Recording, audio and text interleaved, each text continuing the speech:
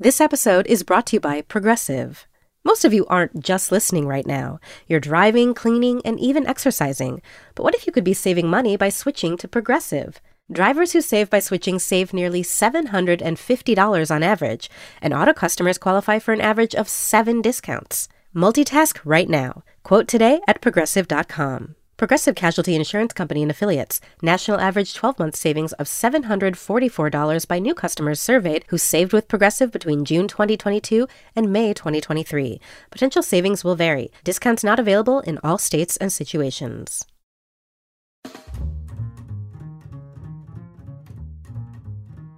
You're listening to the New Yorker Poetry Podcast.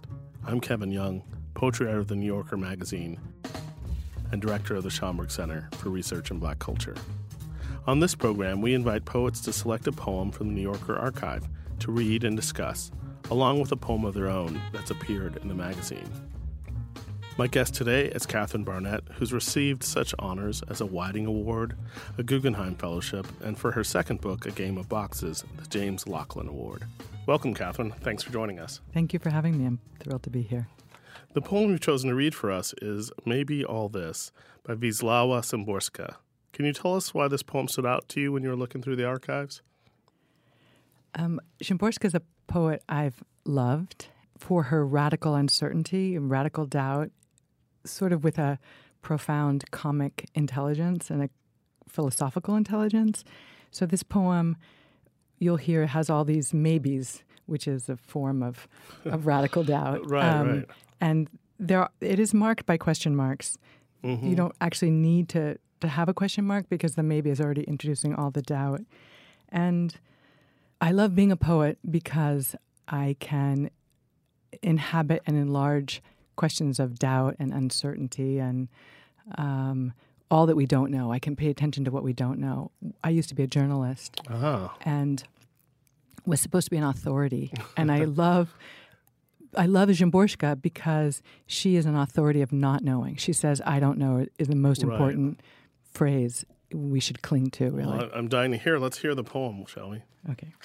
Here's Catherine Barnett reading Maybe All This by Wislawa Szymborska, translated by Clare, Cavanagh and Stanislaw Barańczak. Maybe all this.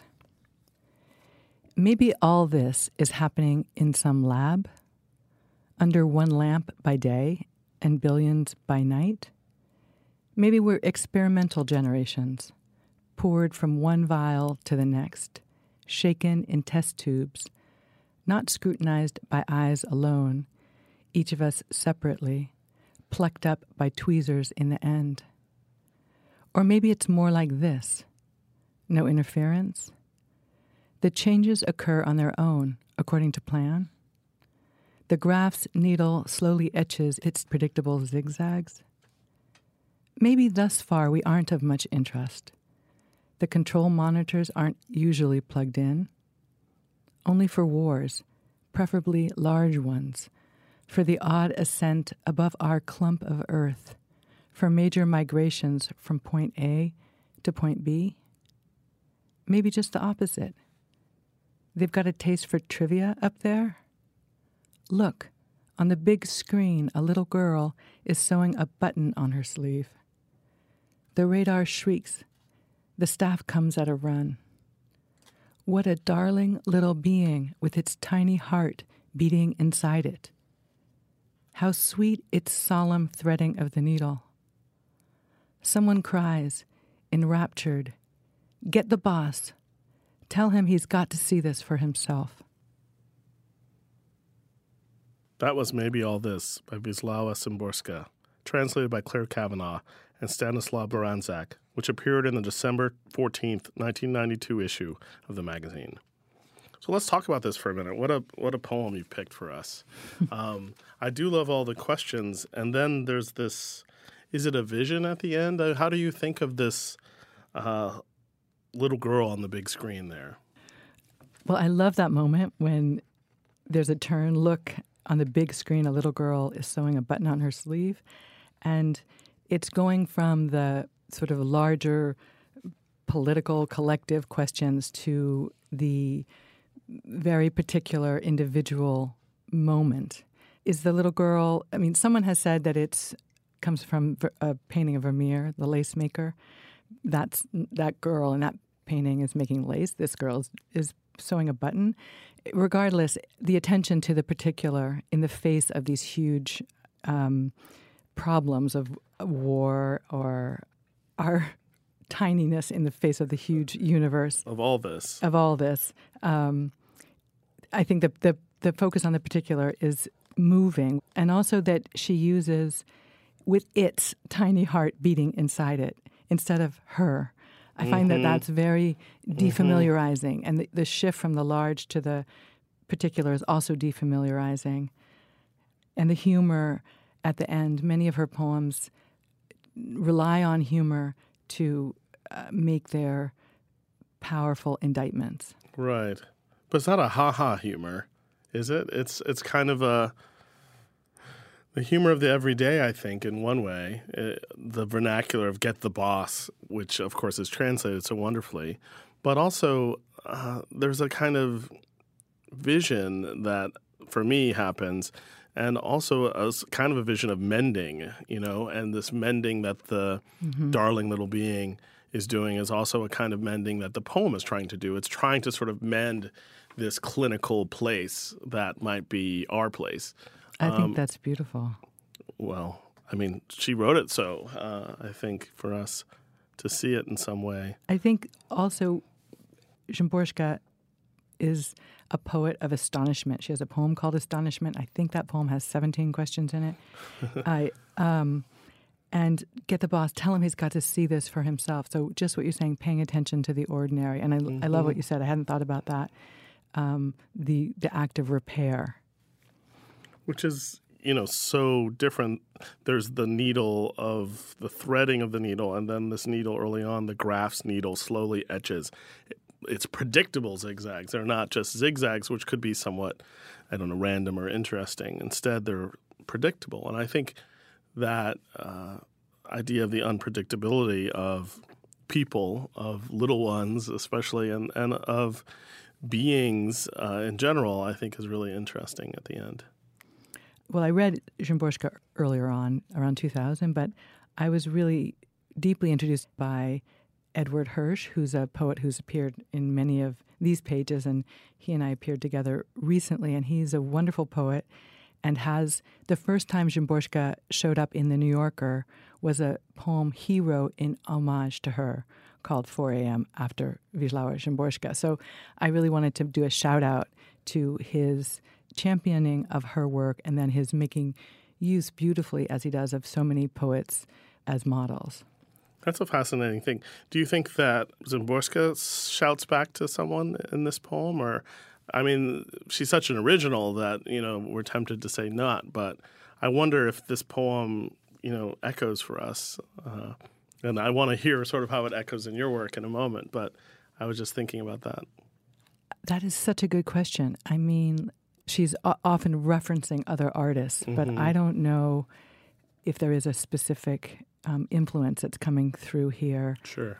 Well, what about the Nobel? How did that sort of change her being received here? Obviously, that's, sad to say for me, that's when I first heard of this fine poet. Right. So she got the Nobel in 1996, and she called it a disaster because she's a very, not exactly reclusive, but very private person. Sure. And she said I think it took her a number of years to get back to work. And so that at that moment, I guess the book that brought her here is View with a Grain of Sand, those first 100 poems that these two translators, Clare, Cavanagh, and Stanislaw Barańczak, brought to us at that time. And it was very, very well received. I was interested to bring her up in this podcast because I was teaching her this summer in Italy with this room full of young poets, and they were lit up by the work. They had never heard of her, and they were really lit up. So just to make sure that the younger generation keeps their eye on what she did. Do you ever translate? Have you worked in that mode? I did.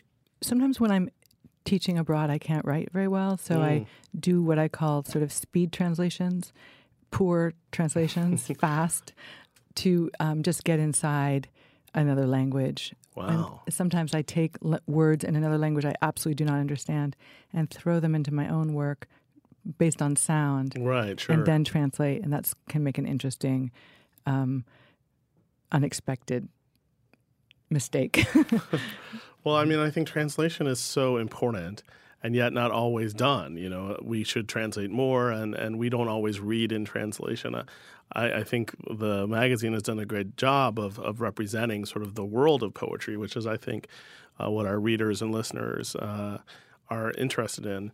But I wonder about that a lot because it's such an important art, and I love what you're saying about how it affects not just, you know, your reading, but your own writing. Yeah. And that's really important. So this was the first poem that the New Yorker, published of hers. These are the main translators, but other poems were translated by other translators. So I had the pleasure of looking at how it appeared here and then comparing it. But what would you say the difference is? It's a tonal difference. For example, there's a poem that the New Yorker published in 1996 called Some Like Poetry. And the last of the three stanzas is poetry. But what sort of thing is poetry? More than one shaky answer has been given to this question. But I do not know and clutch on to it as to a saving banister.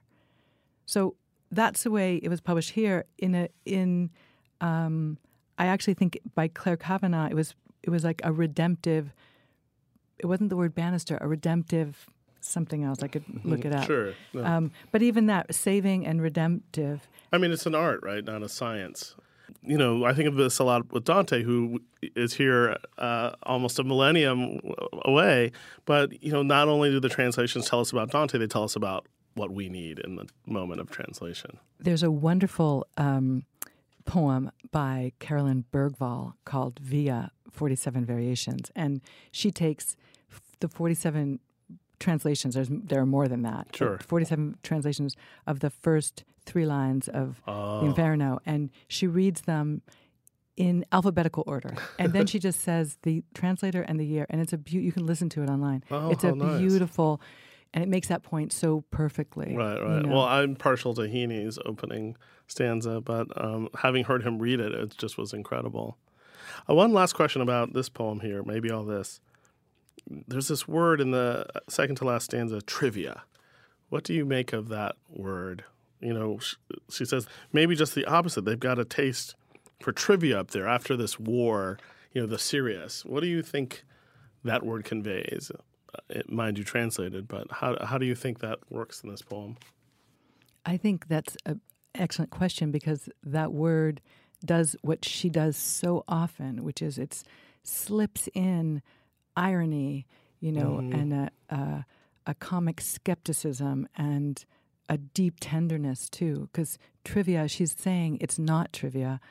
You know, when the camera comes in close and we see, even just by the act of attention, paying attention to the girl paying attention is already an act of tender humanity.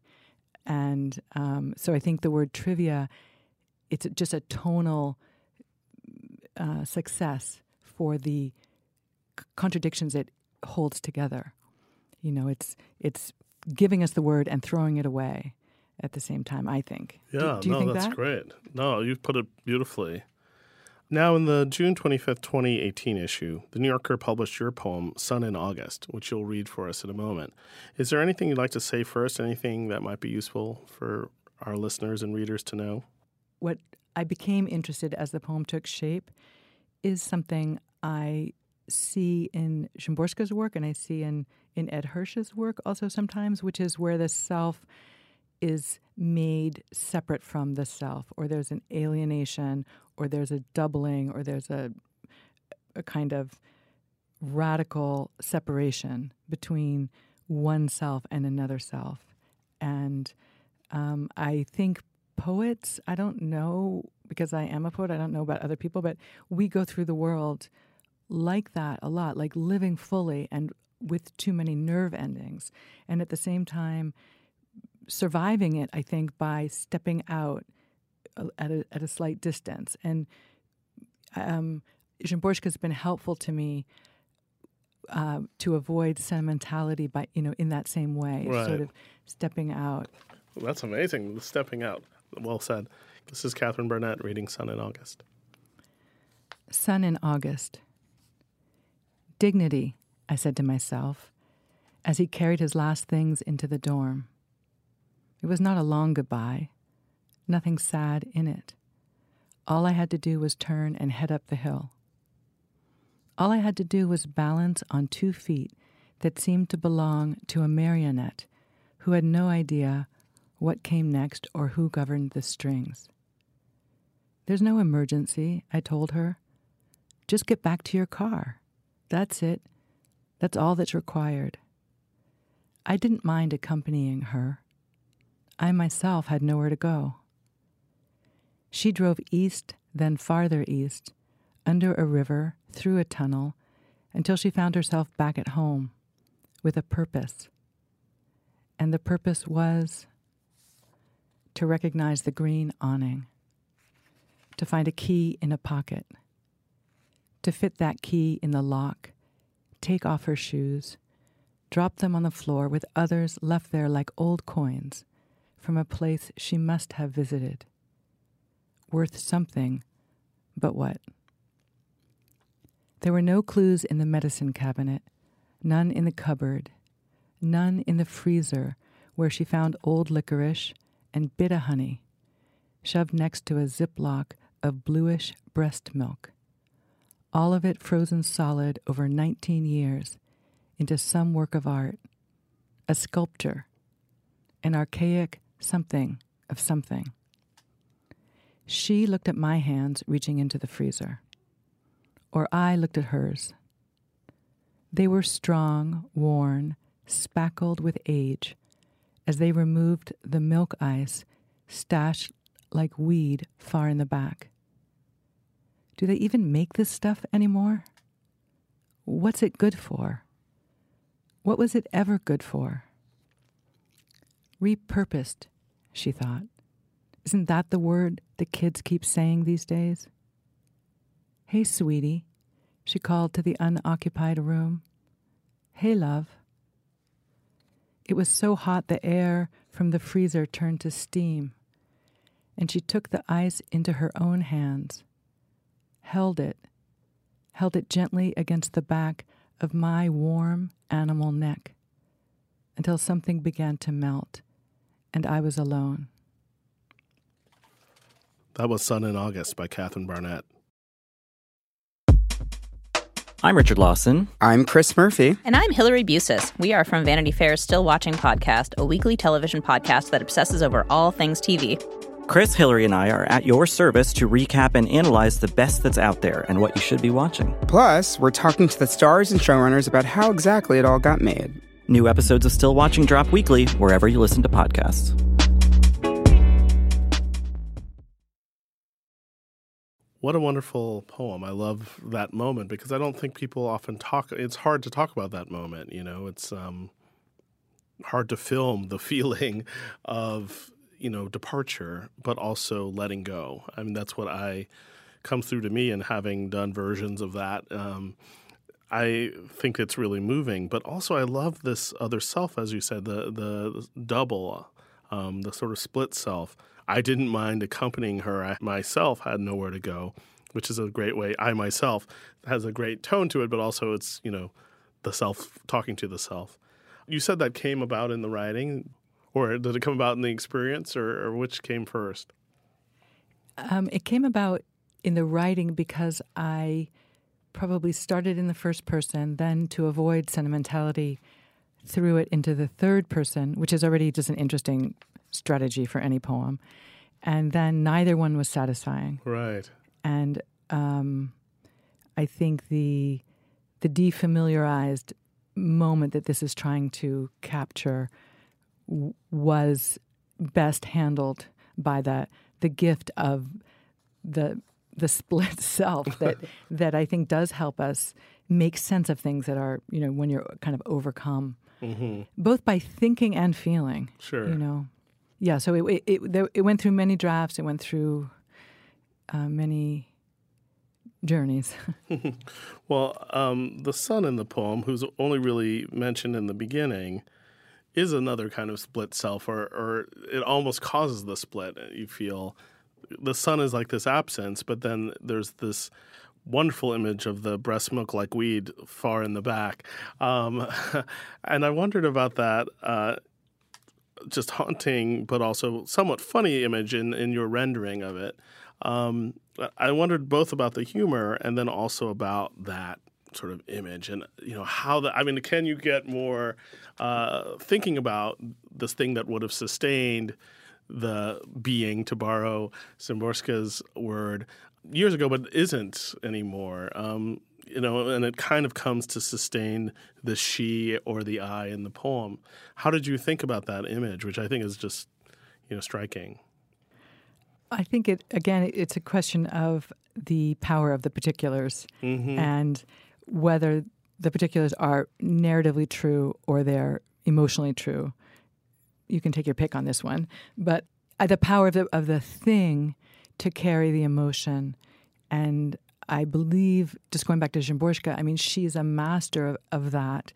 And, the pleasure of saying a word like bit of honey or stash like weed or citing the Rilke poem, an archaic something of something, which is again a nod to the archaic torso of Apollo, that is just gives a joy and uses the comedy of it, the absurdity of it, to counter sentimentality. Mm-hmm. Well, there's a real mix of recognition in the poem, and then of foreignness, I was thinking, and of strangeness, let's call it. And I was thinking about your describing using foreign words that you might not even know the meaning of in your drafts. And there seems to be this kind of love of that foreignness or an embrace of it. And in the poem, the speaker literally puts it on their warm animal neck. That's really, I think, a compelling image as well. This not just simply recognizing this thing, which I think a lesser poem would have stayed with the image, but there's this interaction, there's this reaching out, there's this need to touch, which feels also very true and earned and emotionally true and narratively true, whichever. Take your pick.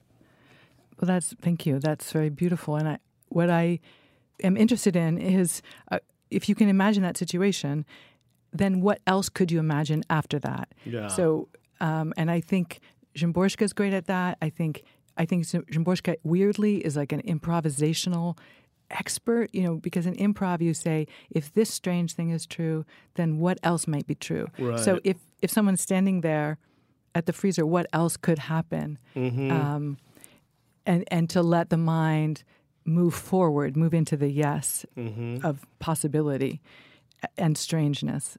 And it's not accident, but there is a quality, what you're mentioning, I think, of absurd accident almost, that then how can you make use of it as a poet? Sure. Yeah. A question about sort of the ending. When I first saw this lovely poem, we talked about the ending and we talked about sort of other possibilities of the ending. And this is sort of a newer ending.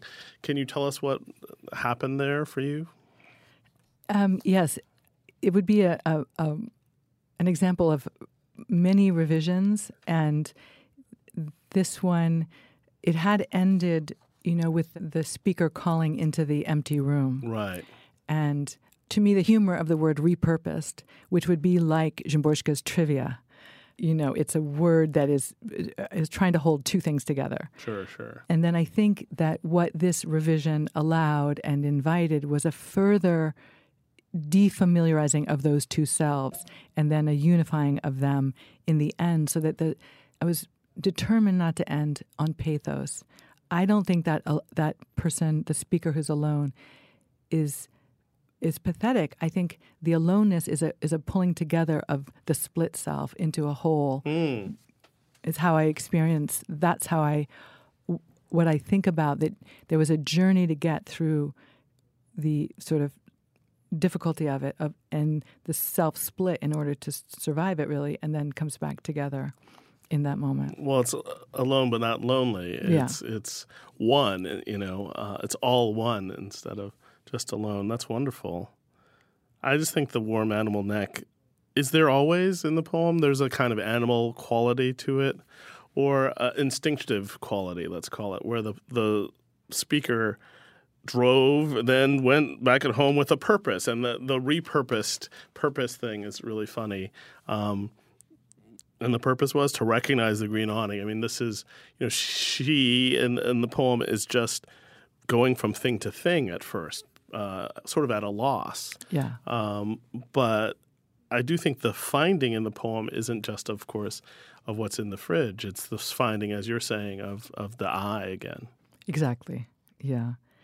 I think the questions again would be the book that this is part of. Yeah. Human Hours has 4 sections that are called Accursed Questions, and they're talking and asking questions of questions. And that brings me back to Szymborska, for whom questions was, essential. Sure. And well, can you bring it back to you for a moment and tell us a tad more about the book, which is coming out in September, Human Hours? Can you tell us just, what are the sections thematic, or they just range in different modes, or how do you see them? It's anchored by these 4 sort of lyric essays or fragmented thinking about questions, and it moves. The speaker of the poems is moving between watching a father lose his cognitive abilities and sort of depart, and then also watching a child in a very happy way depart. So she's navigating that at the same moment that the world is in a kind of upheaval, and she's also very baffled. She's just utterly baffled. And there's a fight between sort of logos and comedy that, you cling to logos. Oh, that'll get me through. Think harder. And then you cling to comedy, and then you cling to logos and comedy. And I think it shifts back and forth with those other concerns about what's happening in the world and what's happening in her own particular world. Well, I've had a chance to read through the book. It's wonderful, and I know readers will flock to it for some of the very reasons you mentioned, and some of the things that I think are present in this poem. I mean, this poem's, where does it fall in the book? Is it beginning, middle, end? I think it's in the third. So the 4 parts, it starts with poems, and then there are these 4 parts, and I think it's in the third part of the standalone poems. Does he have? Does Son return to us, or do we have to wait and see? Can you give away the end, or? You mean in the book? In the book, yeah. I think after that, there's a poem where it's not chronological in the narrative sense, but where the speaker and the son go to a baseball game, and he loves Josh Beckett and she loves Samuel Beckett, and they are kind of hashing it out. And there's a moment in that poem that reminds... anyway, so I think, he comes back there. He loves a ball player. She loves an existentialist who refused the Nobel Prize. Yep. And somewhere they meet. Yeah, they're just sitting there watching the game, and they, she's got her Beckett. They've got their Becketts. We all have our Becketts. Well, that's wonderful. Thank you so much for talking with us today, Catherine. Thank you so much. Sun in August by Catherine Barnett, as well as Wislawa Szymborska's poem, Maybe All This, can be found on NewYorker.com. Wislawa Szymborska's most recent book in English is Map, Collected and Last Poems, translated by Clare Cavanagh and Stanislaw Barańczak, and edited by Clare Cavanagh. Catherine Barnett's new book is Human Hours, out in September. Thanks again.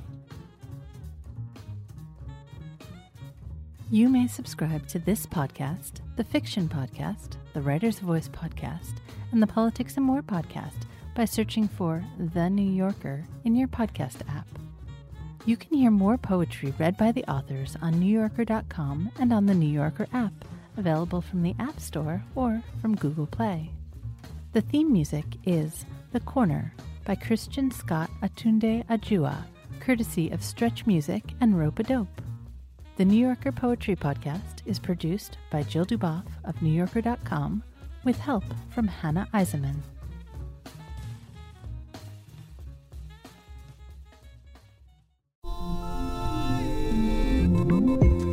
You come to the New Yorker Radio Hour for conversations that go deeper with people you really want to hear from, whether it's Bruce Springsteen or Questlove or Olivia Rodrigo, Liz Cheney, or the godfather of artificial intelligence, Geoffrey Hinton, or some of my extraordinarily well-informed colleagues at The New Yorker. So join us every week on The New Yorker Radio Hour, wherever you listen to podcasts.